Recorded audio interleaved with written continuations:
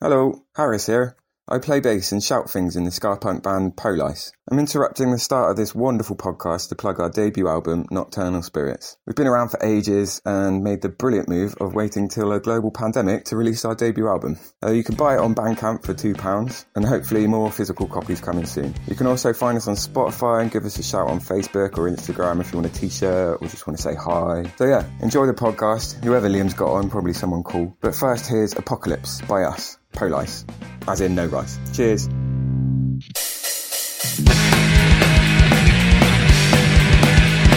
As hellfire reaches the ground, finds the dead bodies lay all around. Death is here and it's got what you got. A life of despair, but do you really care or not?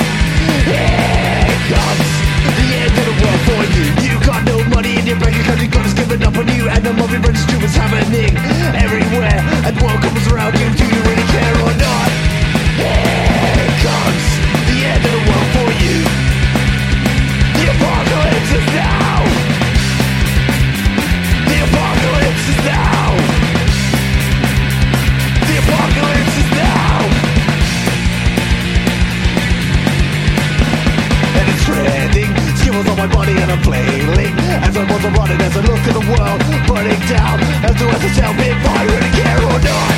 It's end of the world for me, it's all been burned down. The money no debt, it's all been reset. We're like living for ourselves. I don't have to ask myself if I really care or not. It's end of the world for us. The apocalypse is now. The apocalypse is now. The apocalypse is now. And it's hell we're ready to bleed, 'cause we can't away from this disease.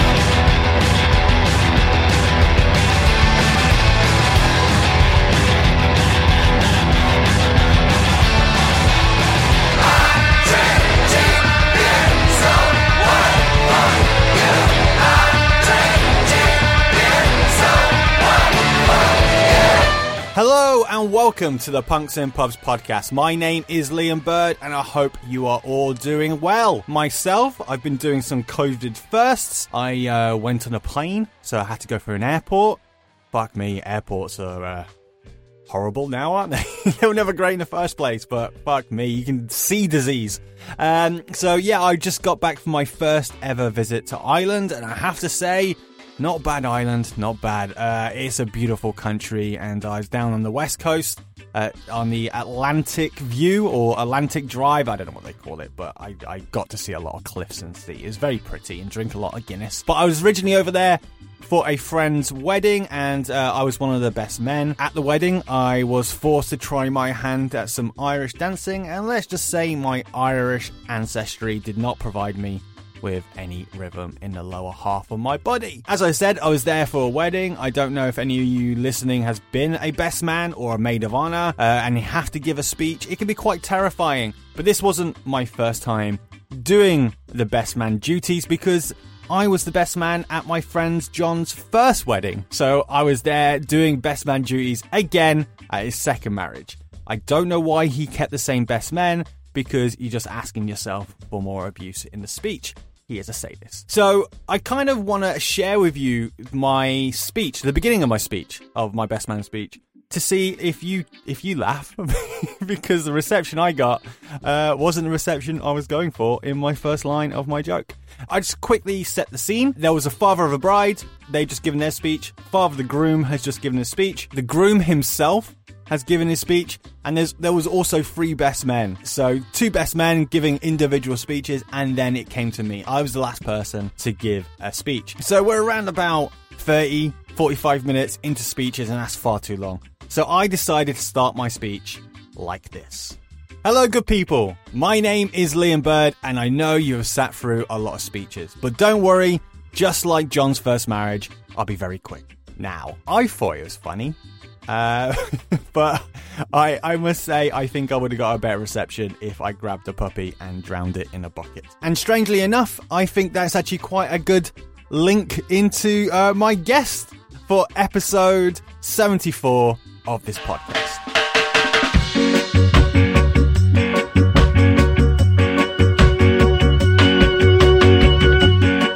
My guest for episode 74 is not afraid of causing offence. In fact, I would even dare to say he quite enjoys it. Martin Jacus is a name that you may not have heard of. His band, the Tiger Lilies, is one that you may not know, but I can guarantee one thing: they are probably going to be the most unique band I've had on this podcast, and I would also argue they're probably one of the most unique bands in the world. Remember when I said I was bringing this podcast back and I only wanted to talk to people who interest me? Well, this is one of those interviews. So this interview is kind of a bit like the Tiger Lilies themselves. So there's going to be elements that are dark. Martin is peculiar, with moments of deep sadness and very black humour.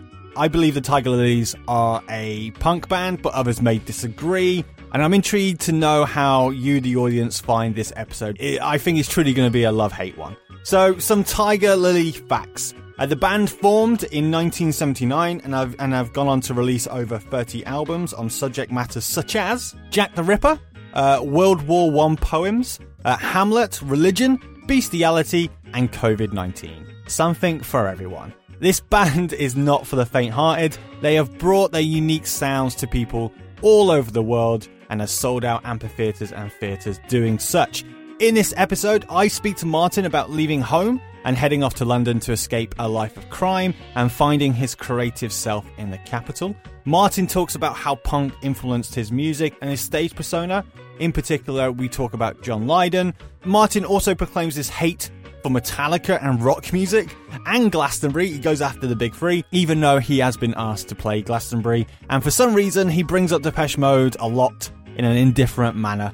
We also talk about an aging audience, retirement, hipsters, and the Dresden Dolls not giving the Tiger Lilies their props. So here it is, episode 74 of Punks in Pubs with myself and Martin of the Tiger Lilies. COVID-19, what a fucker, it's obscene, stuck in fucking isolation, daffodils for consolation. COVID-19, what I'm feeling extra mean, think that I might get it on, kill the wastes of oxygen. COVID-19, well I'm trying to stay clean, don't want to end up dead, washing daisies next to bread. COVID-19, heard it killed a beauty queen, as her last breath she did gasp, she said, this is daft. Like all podcasts, we'll start like we haven't just had a chat, and I'll pretend that I've only just met you and you've only just sat down and picked up the mic. Okay. Politeness, British politeness. Martin, how are you? I'm very well. Got a nice cup of tea and and a scone. Yep. With some cream. And it's very. I'm good. We're here in Wilton's music hall, playing every night, and after not really playing for the last 18 months. It's nice to be playing again. Do you get nerves before a show, and like, do you get nerves now because it has been so long and you are performing in front of an audience? Yeah, get nervous, and it's funny. It's really, really odd, because I'm getting on a bit now, and having spent so many years playing live, it became quite routine, and then stopping for 18 months. It makes it it's quite strange, actually having, you forget all the things you forget things that you do, like as a performer, tricks and devices, that you learn, and they've all you haven't done them for 18 months, and so you suddenly and then it's every night I can see that it's getting a bit more. I'm getting back. I'm sort of clawing my way back to being the way I was before, it stopped. So the place that you are actually performing, the Wilton's Music Hall, it is a beautiful venue. And possibly one of the most stunning old-fashioned music halls, and it's kind of...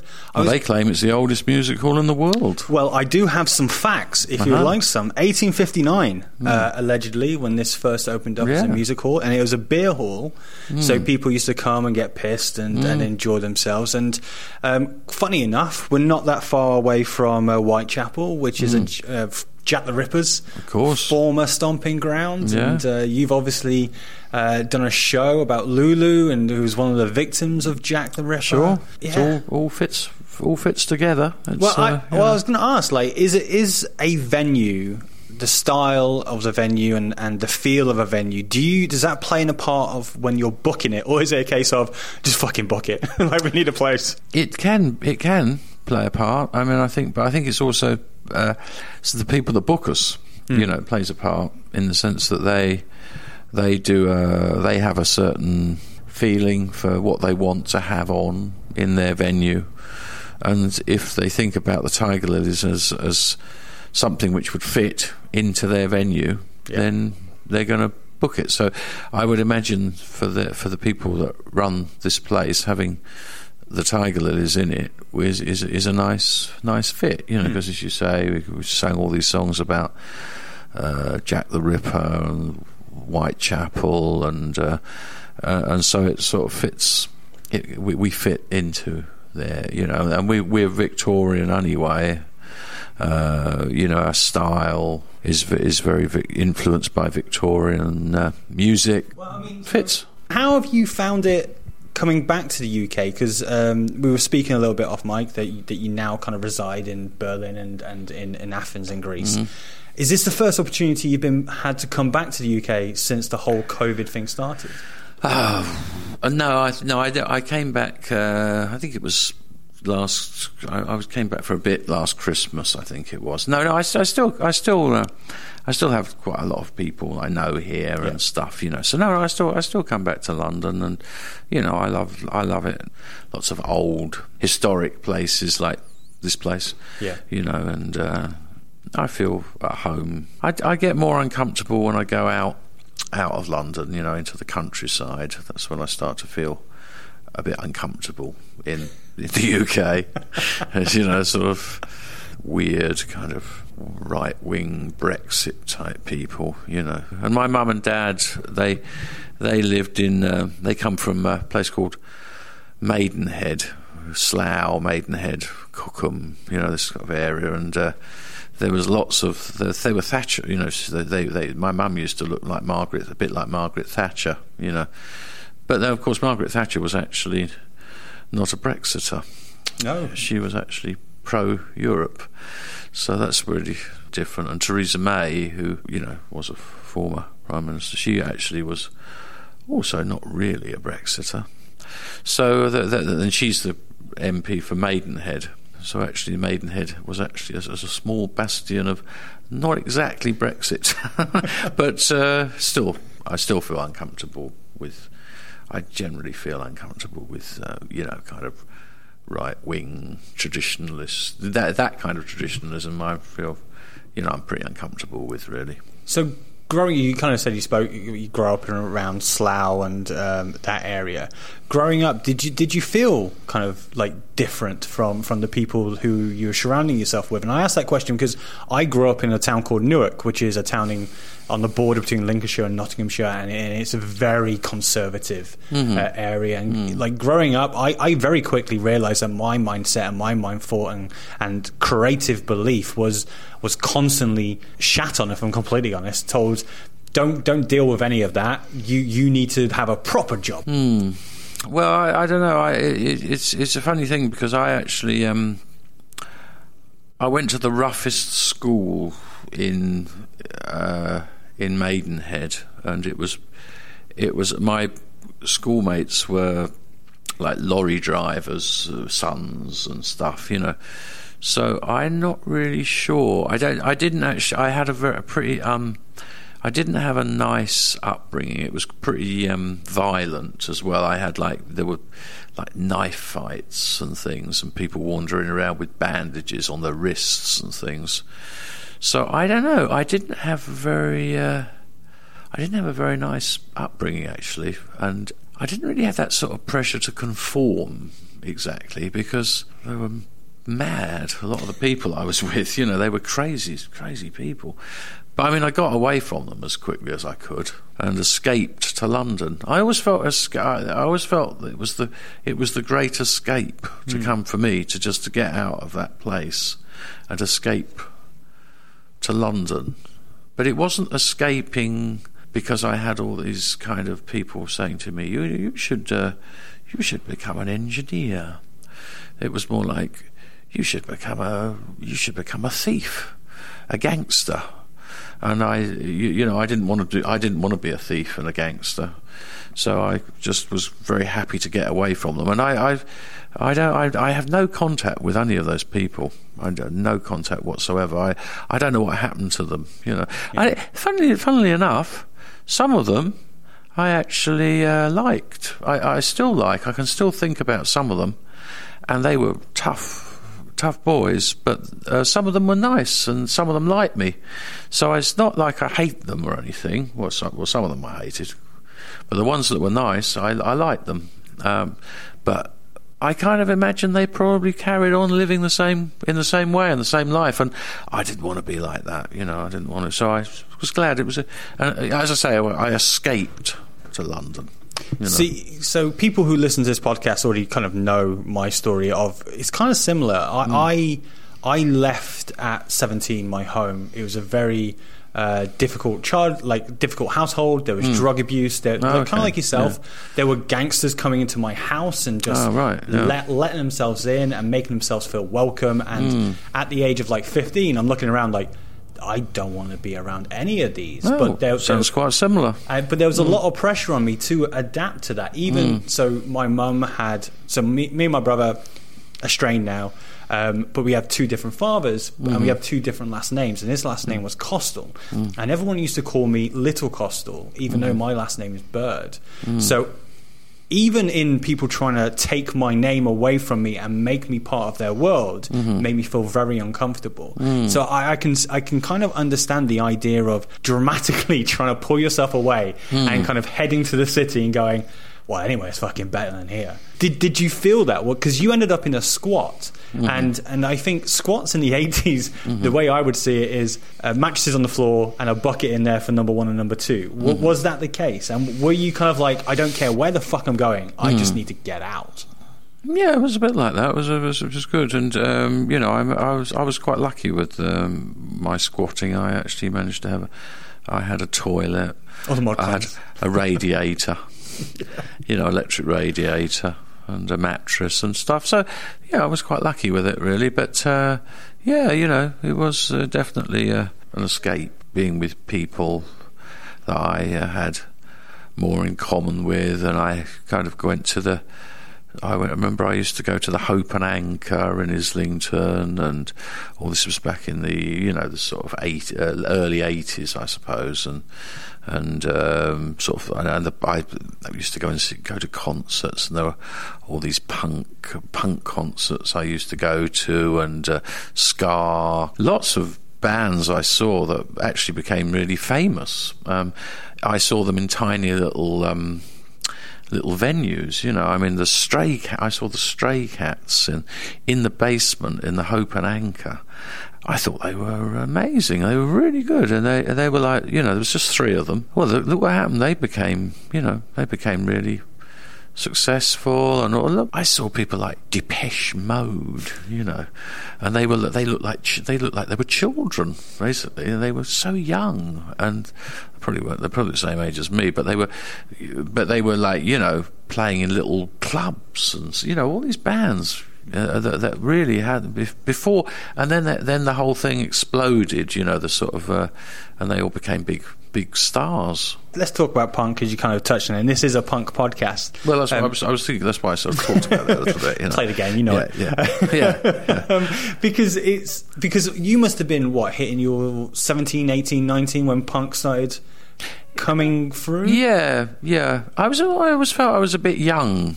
Yeah, you know, for example, I worked with Steve Severin, and he worked on an album with the Tiger Lilies, and was a Tiger Lilies fan, and he's a few years older than me. The other advantage, if that's the right word, was that he actually lived in London, and I didn't live in London. I lived in, you know, a suburb in Maidenhead, when punk was something I don't think we even knew what that was. You know, we're a few years behind. You know, when you so he was in Bromley, and he kind of got on with, you know, he met all these other punks and the Bromley contingent. You know, I think he's a really good musician, and a really talented man, Steve Severin, and.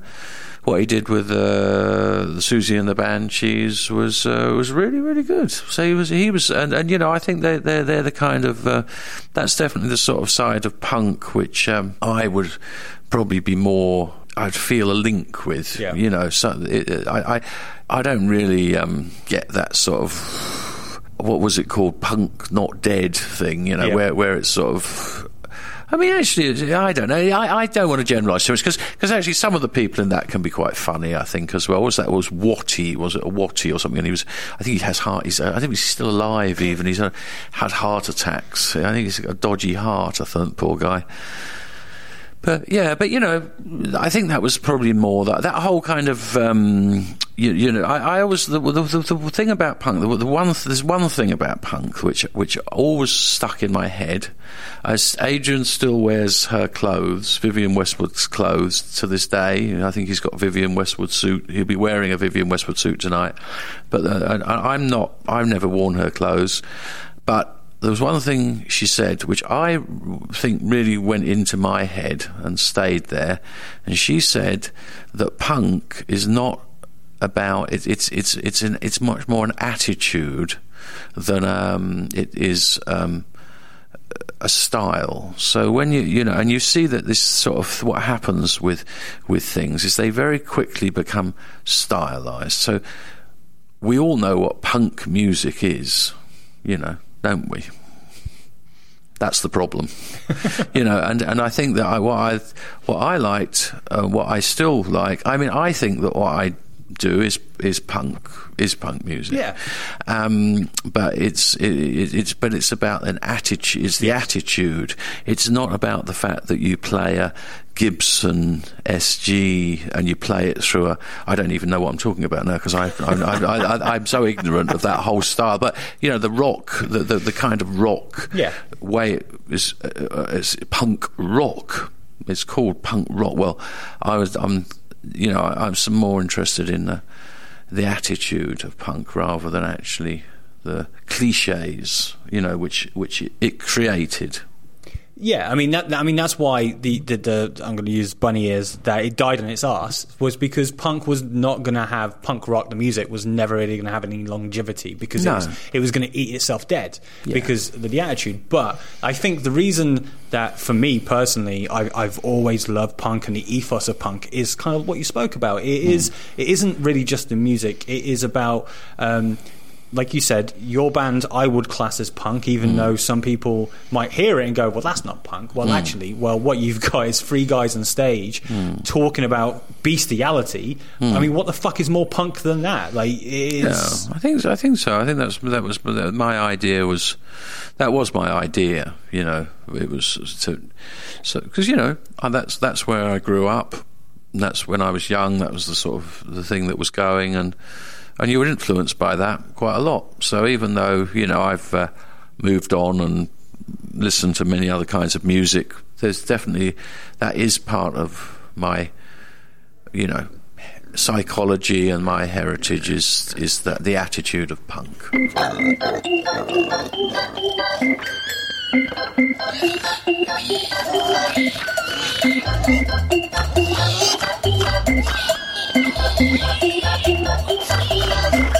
I'm reincarnated, when I do return to run a piglet porno ring, well, that's what I do yearn. To ruin young and tender lives with my evil vice, and never ever, never ever, never to be nice with my piglet porno ring, my piglet porno ring, my piglet porno ring. Well, So do you look back now then, because the Bestiality album that I spoke about was called Farmyard Filth from 97. Do you look back and go, well, I mean, people spoke about like this Johnny Rotten like criticising the royal family, and that was such a big thing at the time, and everyone was like, well, that's so punk. And are you like, well, no, like this album is punk as fuck. Like maybe like everyone who talks about Johnny Rotten selling butter now, like the guy's the biggest sellout in my opinion in any music genre. Like do you kind of touched on it, but like do you see yourself as a punk? Well, I think I feel that it's part of me. Yeah. It's part of me. And I think you can.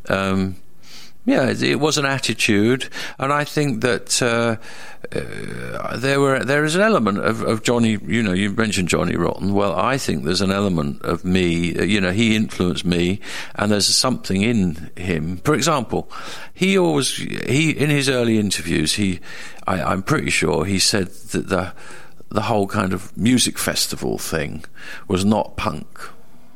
Well, I've never been to a music festival in my entire life, apart from the ones we had to play at, which I didn't really enjoy very much generally.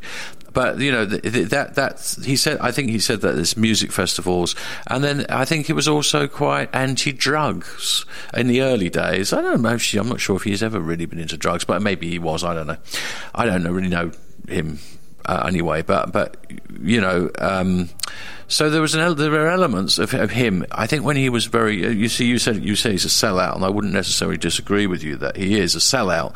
But I think in his very early days, when he was there with the Sex Pistols and Malcolm McLaren and stuff, I think he probably was pretty cool. I mean, I think Malcolm McLaren, who died. Didn't he recently, or not even that recently? 10 years ago. well, it was recently. It was, But he died. What did he do? I think Anyway, he said that he turned into a bit of a pear. That was his expression about Johnny, and I think he probably did turn into a bit of a pear. But I think when he was younger, I think a lot of the attitudes that he had was pretty good.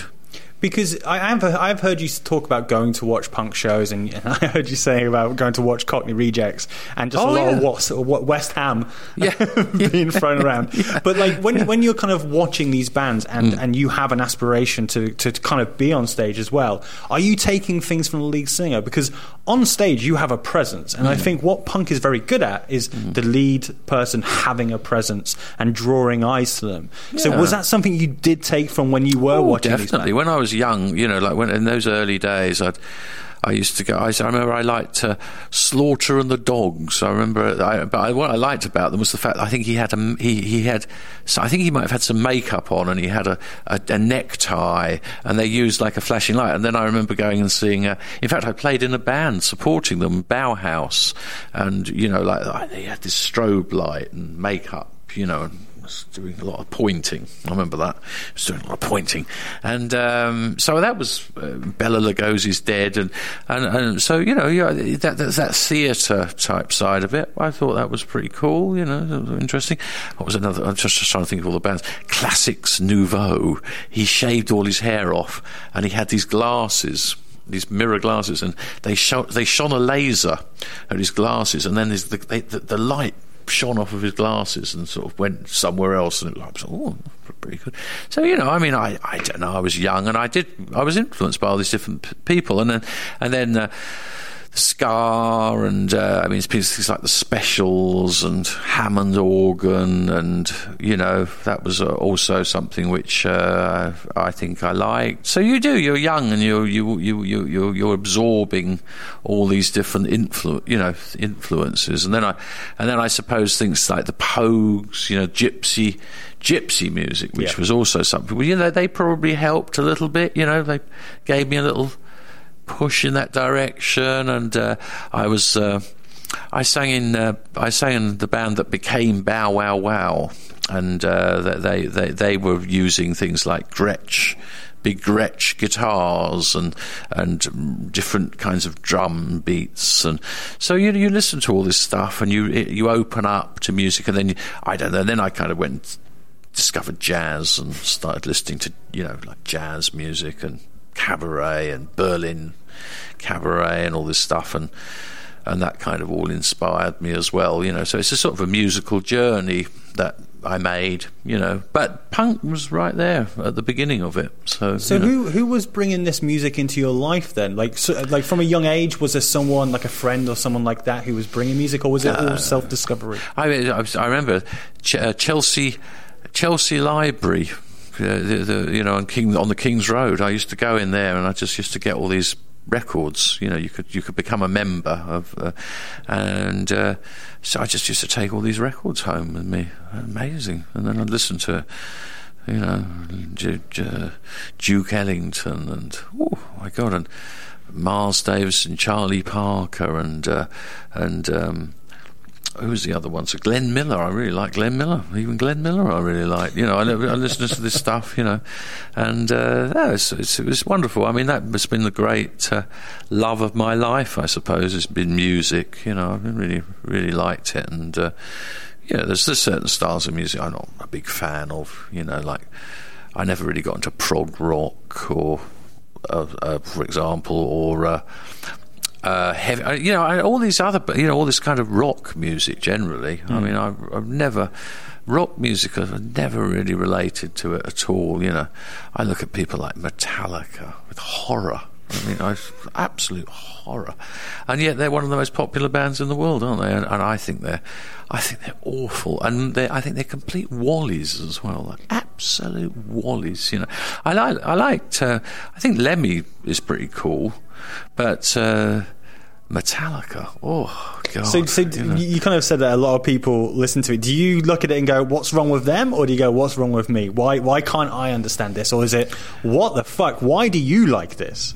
Well, I mean, I do think what the fuck. I mean, I don't understand. I don't understand why. I mean, I find it really hard. I mean, there's so much, Glastonbury, and all these people going to festivals and listening to all this awful rock music. I don't understand it. I really don't. It just seems like most of the people in the music business are there. They're not there. They're there to make money. I mean, that's what it's about. The music business is about making money, and you make so much money in it. I mean, I don't blame them in a way. I mean, they're making loads of money, aren't they? I mean, but I don't know. I mean, it's the whole kind of rock thing, the whole rock circus, and I'm getting old. I'm over 60 now, so it's like I don't really modern music generally. I kind of lost touch really with it. I'm sure there's some great stuff out there, but I'm not. So, at what point did you go, I enjoyed listening to this, now I want to contribute to this? Do you remember the moment? Oh, I was dreaming about it all through my 20s. I was dreaming about becoming and then I got to 30 and I thought, well, actually, you know what, if I should really get on stage and start doing this now, because otherwise I'm never going to do it. So when I got to about 30, went out, got an accordion, and 6 months later I started performing, because I thought, I really should start to perform now. I had this idea that I shouldn't rush on stage, because I should learn how to play and learn how to sing. And I used to go to the City Lit, and I used to have singing lessons, and I'd go and I'd opera lessons, and then I remember going to the jazz singing class, and every day, every lesson, there was an old showgirl was leading the jazz singing class. Every lesson I'd sing a standard. I'd sing a Autumn Leaves or something like this, and she'd go, well, thank you. And that went on for 6 months, and then after 6 months she said to me, why don't, and then the music was there on the piano. She said, why don't you do the blah blah blah and move up? And I said, oh, I can't read any of that. And she went, what do you mean? I said, I can't read music. And so you're singing all this music and you can't read music. It was like she couldn't understand it, but that was what I was doing. I just listen to a record, get the tune and sing it, But she for her it was a different process, Read, you're meant to read it. But there's loads of singers that don't read. I mean, it's like I'm pretty sure Billie Holiday didn't know how to read music, So it's not. I think a lot of people are self-taught, and it's kind of like drive, isn't it? I mean, normal actually these days. Yeah. She was just an very old school lady, You famously said it took you 15 years to find your sound. Yeah, which was it did. The Tiger Lilies. At what point did you realise this is my sound? This is where I'm going. This is what I want to do. That's pretty simple, really. I just sort of think, well, I'll sing in a high voice and play the accordion. There you go. That's it. That's it. It's done. And then I'll have a double bass player and a drummer who plays with brushes. And that's it. That's it. And it's still the same now as it was, as much the same now as it was then. I thought, nobody does that. That's original. Climbing up the heavenly stairs. You know where you're going when you know where you're going to hell. Yes, you're going to hell. You're going down 180 degrees. You can see when you can see. You're going to hell. Yes, you're going to hell. You were weak, you were easy to squeeze. They did with you as they pleased. You're going to hell. Yes, you're going to hell. They're gonna tear you limb from limb because of your so-called sin. You're going to hell. Yes, you're going to hell. And did you ever ask yourself why no one's ever done this? Well, that's a good question. That's a very good question. And that's probably when you start asking yourself the question: Is he mad? Is he mad? Why does he? Why? Yeah. Have you ever asked yourself that question? Why does nobody sing in a high voice and play the accordion, Martin? Huh? Because you're maybe a little crazy. And of course, that's probably. I mean, I laugh, and I think as I've got older, I think I laugh more about that. That I am a bit. You can't see this, but my finger is circling my temple. And I think I look at people in the audience looking up at me. And I can see by the facial expressions they're like looking at me, thinking, oh dear, Martin, you really are.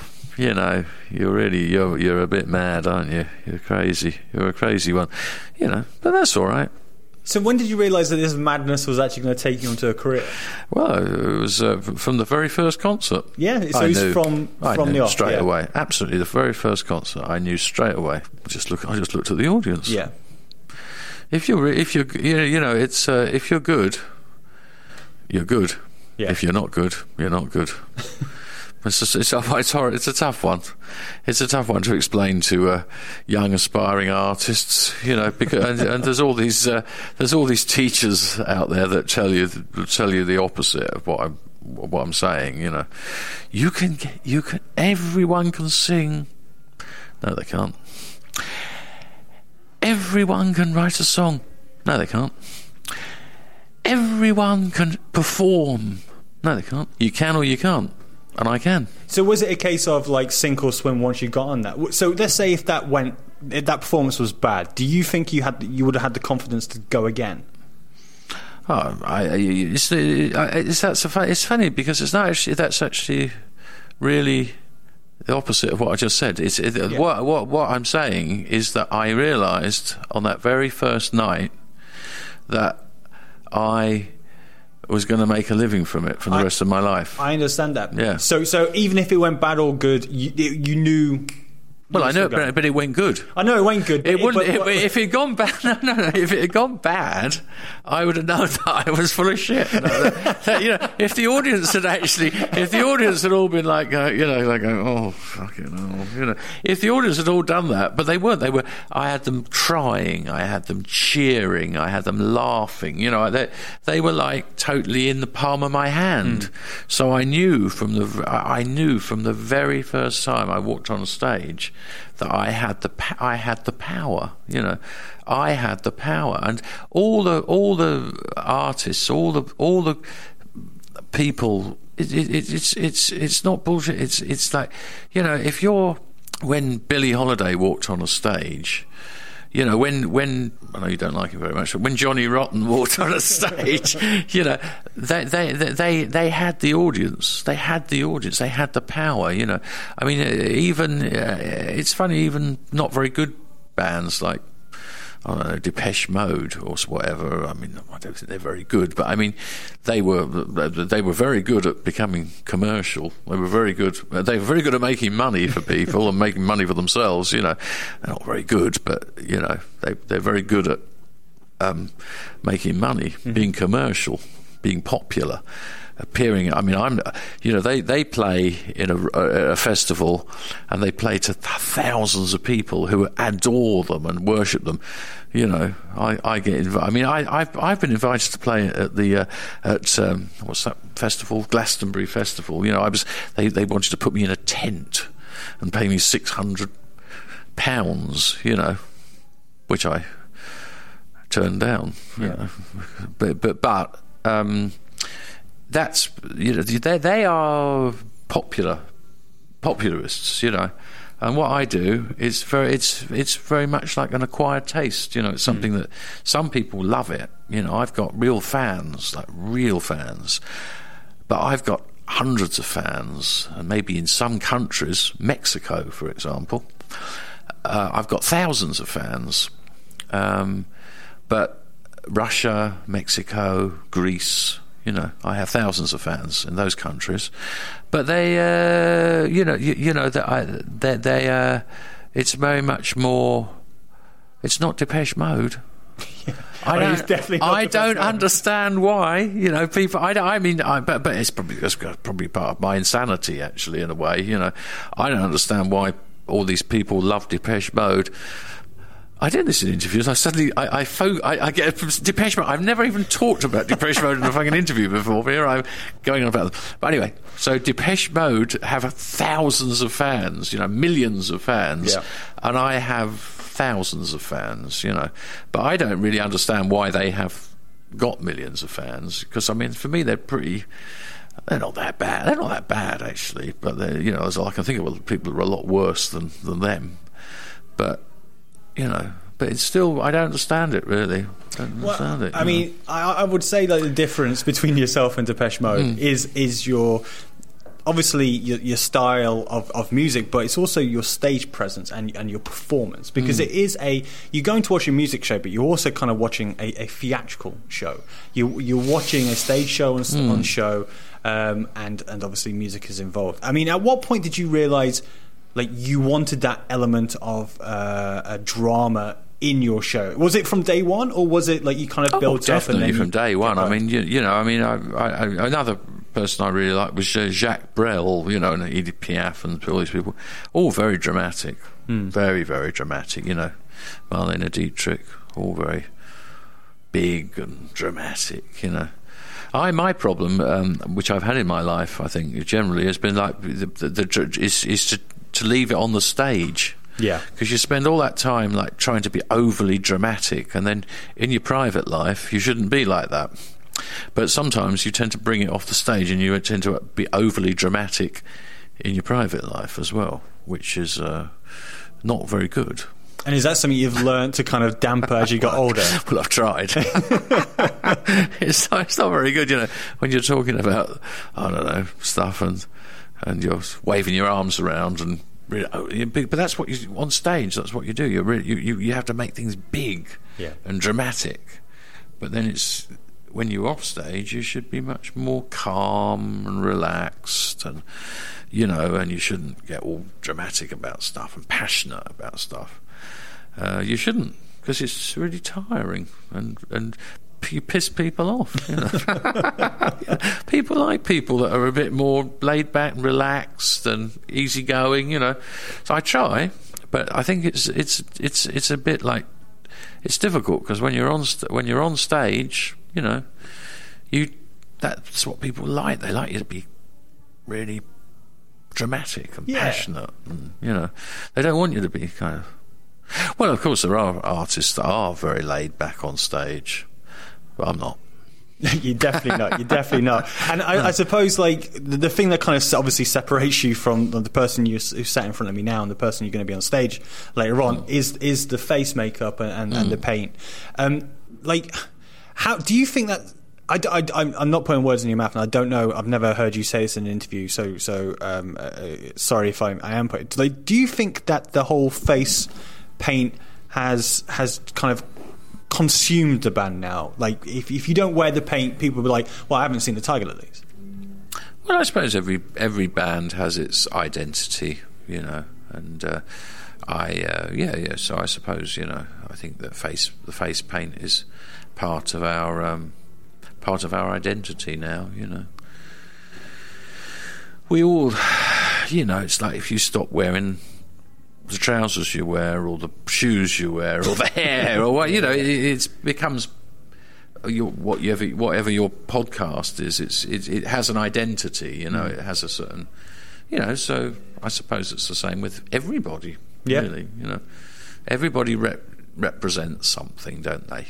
You know, you started out in '89, and then you go on and you release several albums, and you're playing shows in pubs and venues, and then all of a sudden you win 2 Olivier Awards with the musical Shockhead Peter.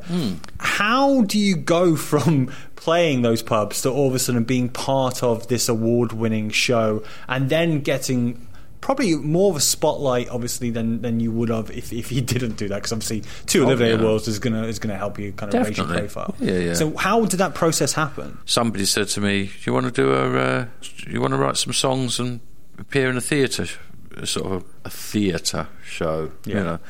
And so you said, "Yeah, all right then, okay, yeah." And we thought we were just going to be playing in like little back room. I mean, there was a set, and it did cost £50,000. They got £50,000 to build it, which isn't very much money compared to West End things, but you know, it was a proper set.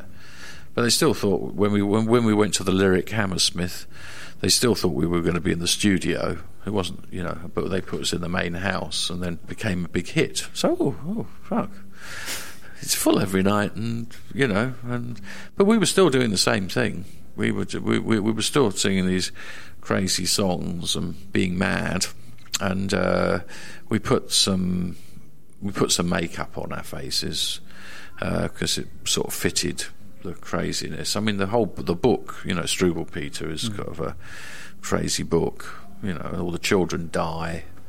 You know, and at the end of every song, I screamed "dead." It wasn't like I was doing anything which it wasn't like a softer version of the Tiger Lilies. It was still crazy. It was still just as mad as the things I'd done before. You know. Well, as it often done before, my neighbour from next door, one fine summer's day went out to the shops to walk about. found it hot, poor fella. He took with him his green umbrella.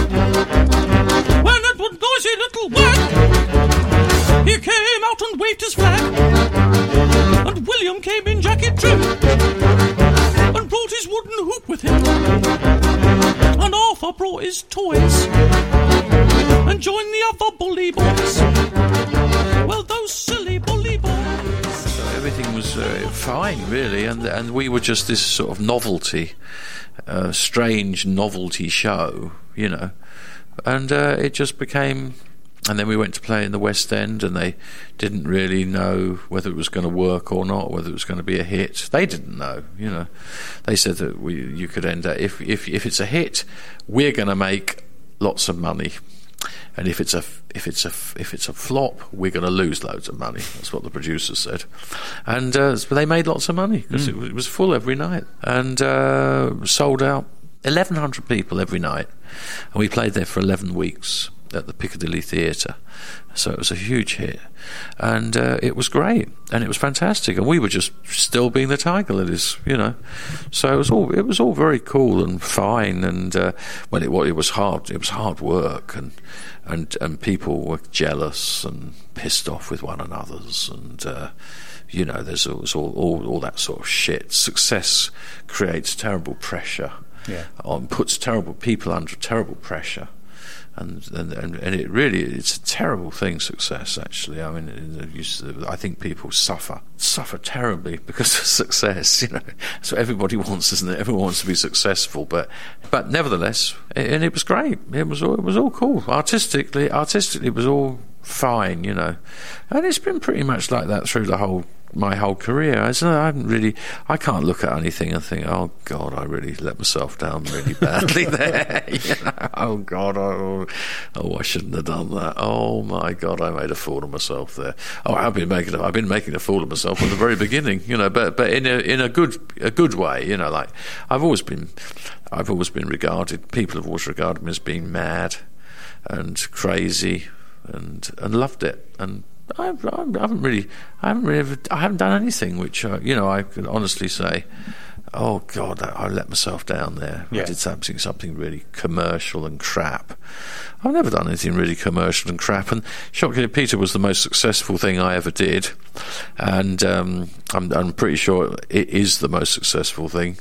I probably, up until a few years ago, I still hoped maybe I'd come up with something that was more successful, but no regrets at all. So winning something like that, does it allow you to be more daring in the art that you want to do? Because let's face it, one of the words I think people would associate with your band is daring. Well, I don't know. As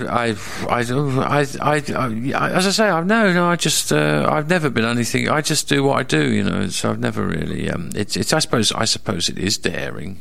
Do you think I don't think of myself as being daring. Do you think other people put too much thought into your band? Whereas you're like, I'm just on stage, I'm just doing what I want to do. When you got people like myself going, oh, this is daring, this is dangerous. Well, yeah, I mean, you know, people aren't even that interested in us anymore. I mean, really, honestly, I'm sorry. I mean, I know I shouldn't be saying this for your podcast, you know, but honestly, I mean, there was a time when we used to crop up in newspapers. You know, the Independent. I mean, we must have had some real fans in the Independent at one time, but they were probably all dead now, retired. But they used to people used to talk about the Tiger Lilies and mention us, and you know, and so, and you know, there was a time when we did enter into almost into the mainstream culture, as you know, as a daring band, you know. But now I don't know. I think we're a bit. You know, I mean, it's like we're doing this show here. We haven't had, nobody's written about it. There's no one's reviewed it or anything. You know, I think we're kind of just sort of like the Tiger Lilies are playing up the road. Okay, you know, do you want to write about them? Well, no. Not really, no. I mean, people have been writing about them, you know. There was a time when we were like, ooh, there's this new band, the Tiger Lilies, and everyone was really excited, and we'd get journalists interview us, and you know, anything. But no, everybody knows who we are now.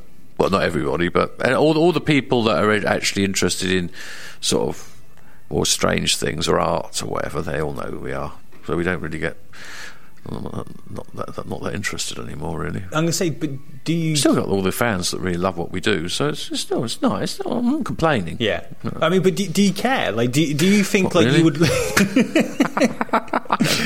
Like, would you like a whole new audience, like younger audience who are kind of, because let's face it, a lot of young people now are kind of reaching out to the past to try and find new things, where it's they can go, oh, this is. I don't like using the word, but kind of hipster. Like, they like the idea of finding something new, unique that not many people know about, and then go, oh, this is great. And like Tiger Lilies could easily fit into that frame of, these are unique. These are a bit weird. I would not complain. I wouldn't complain. You know, if it was suddenly all these 18-year-old hipsters started turning up. I mean, there was the other day we were playing, and I looked out at the audience, and it was a bit like saga tours. You know. It was a bit much, actually. Just a smell of piss in the air. It was like this grey hair everywhere, you know. So that was a bit much, you know. So I wouldn't mind if we suddenly had a load of 20-year-old hipsters decided that the Tiger Lilies, you know, were fantastic. Why'd you do it, Jack?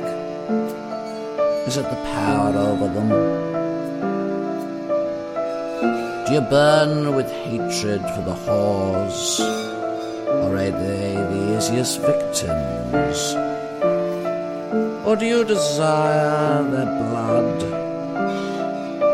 driven on and on?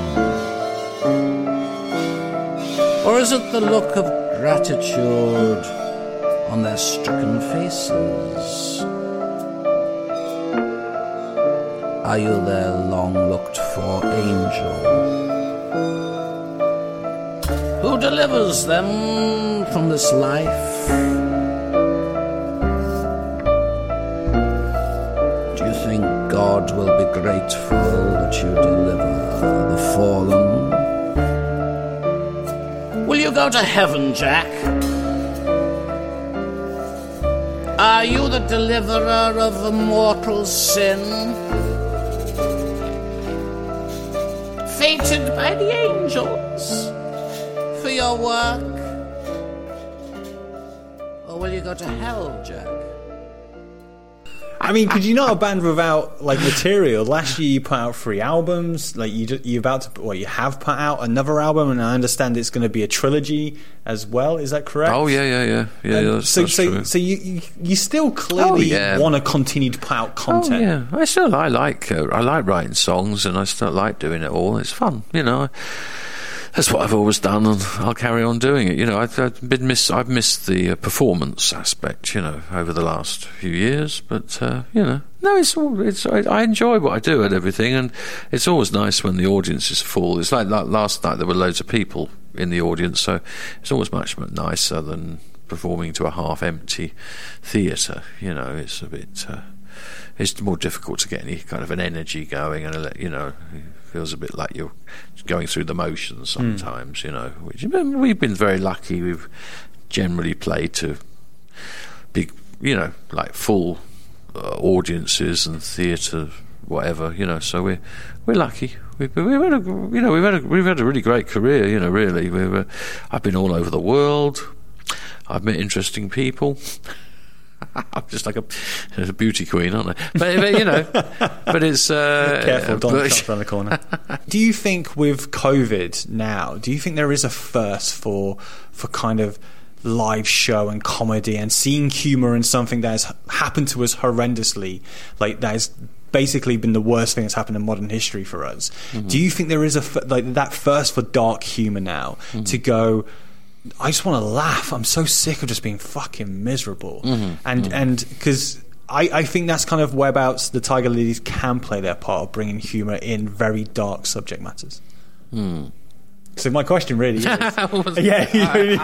very polite. You just kept going, yes. But I suppose what my question is, like, do you think that your style of music and kind of laughing at the horrendous is kind of needed now? It's like everyone says like comedy is the medicine that's needed. Well, again, you know, I mean, I wrote 2 albums COVID-19 1 and 2, and not many people took an interest. So I suppose the answer is no. Not really. I thought, oh well, I don't think anybody's writing any songs about this, really. And so maybe we should, And then maybe people will think, but they'll take an interest in it, and nobody did. But it's still pretty funny. I mean, I think it's quite strange that, as to my knowledge, we're the only band in the world. Well, it's pretty weird. I mean, it's pretty amazing, isn't it? Really, we're the only band in the world that's written music about COVID-19. I mean, and yet nobody's interested. We're the only band in the world that's written about it. Isn't that really weird? I think it is. I mean, I do. I think it's really, really strange. Yeah. But nobody's interested. I think your band has inspired many artists. I mean, so you're not going to know, because you told me you don't really like newer music, but there's a band called NoFX, and the lead singer of that band created this alter ego called Cokie the Clown, and I very much see the Tiger Lilies inspired from that. And then loads of bands. The Dresden Dolls, which is the obvious ridiculous. Ridiculous. I thought they were a tribute band. I saw Sophie, our manager, when she said, Martin, you have to look. You've got a tribute band, and we thought they were a tribute band. We literally thought they were a tribute band, and then we realised they weren't. Well, they were, but they weren't. Yeah. But so they never even. I don't think they even mentioned us once. No, I did try and look to see if they have actually spoke about you as an influence, but they hadn't. But it's very clear that it's just a joke. And actually, I find that and I'm being a bit controversial now, which I try not to be. You really, really don't think that the Tiger Lilies have been an influence on you? I mean, it's ridiculous. We are. You've totally taken our look, our image, our style of music, and you've taken it. Now, why don't you give us at least have the honesty to actually say that? I mean, I don't to pretend that Jacques Brel wasn't a huge influence on me or something, so why do you actually pretend that we're not an influence on you? There's something very dishonest there, and something's slightly wrong. Do you think, because they are obviously a very big mainstream band, do you think if they kind of linked back to the Tiger Lilies, the press might go, so you're inspired by a band who spoke about prostitutes being murdered? Like, do you think maybe that's an element of it, and they're playing the PR game? Who knows? Yeah. I don't really know. I don't understand a lot of people, really. I think they don't. That's really, a statement. I just don't understand. I really don't. I don't get it. It's all. I think it's a game, and they're all making money. People are making money, and I make albums about having sex with animals, and murdering prostitutes. I mean, so I'm obviously not. I'm not playing the game, am I? No, I can definitely say if you're writing albums about that, you're not playing the game. So I don't really understand the people that are playing the game. Yeah. I don't understand what's going on in their heads, really. This is my last question, because we want to wrap up. But I mean, I know art itself is a big passion of yours. I've seen on your Instagram account that you enjoy the brush. Is there any point where you go, I'm fucking sick of touring now, this is what I'm going to do, I'm going to retire, I'm done? No, and the reason, and after COVID-19, under the 18-month lockdown, I think I might have been almost getting to that point, and actually having been forced to retire for the last 18 months, I can, I definitely don't, I like playing, and I enjoy it, and I want to, if my health, is continues, then I will continue, to perform, because I get very bored, and I get really bored. It's horrible, just going to my art painting studio every day and painting another picture, and then writing another album and recording it. It's horrible. It's boring. I need to actually perform it, and it's the act of creation is nice and fine, but it's the actual playing live which is really the thing which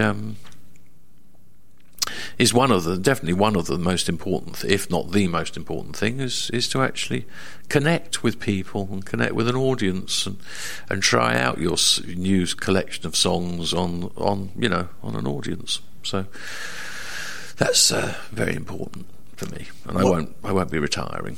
Well, I look forward to Tiger Lily's 2030. Well, I hope so. It would be very nice if that happens, and then maybe you could come and say, I remember asking you questions, and I told you. No, you didn't tell me, but I was asking you questions whether there would be a renaissance. And look, here you are at the Royal Albert Hall, which is actually a place that somebody tried to get us a gig at the Royal Albert Hall with the Kronos Quartet, and they actually said, "Oh no, I don't think so. I don't think they'd fill the space."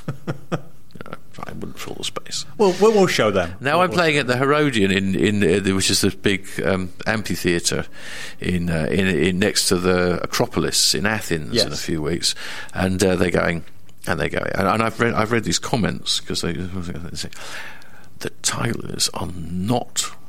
It's definitely inappropriate that the Tigerlilies are playing in this place. They will not fill the space. So there you go. It's funny as people have this thing in their heads about what you do, and there I am trying to be really dramatic and big, but I won't fill the space. Thank you so much for talking to me, Ryan. Thank you. I'm crucifying Jesus, banging in the nails, and I am so happy because old Jesus failed. I'm crucifying Jesus, nail him to the cross. The poor old bastard bleeds to death, and I don't give a toss. I bang, bang, bang, bang, bang, bang, bang, bang, banging in the nails. I bang, bang, bang, bang, bang, bang, bang, bang, banging in the nails. Thank you to Martin for taking the time to speak to me. You can find out more about the Tigerlilies via this episode description of the podcast. Thank you to today's episode sponsor, Police. Make sure you go buy their album on Bandcamp, £2 bargain. A link to their album is again in the episode description. There'll also be a link on this podcast socials at Punks in Pubs. We'll be doing a Zoom call the next episode, but till then, stay well, go get your jab so I can continue saying, if you're going to a punk show and you see someone fall down, you pick them right back up again. Bye-bye. You see that crown of thorns upon his head? Well, that was my idea. I think I might be going to hell.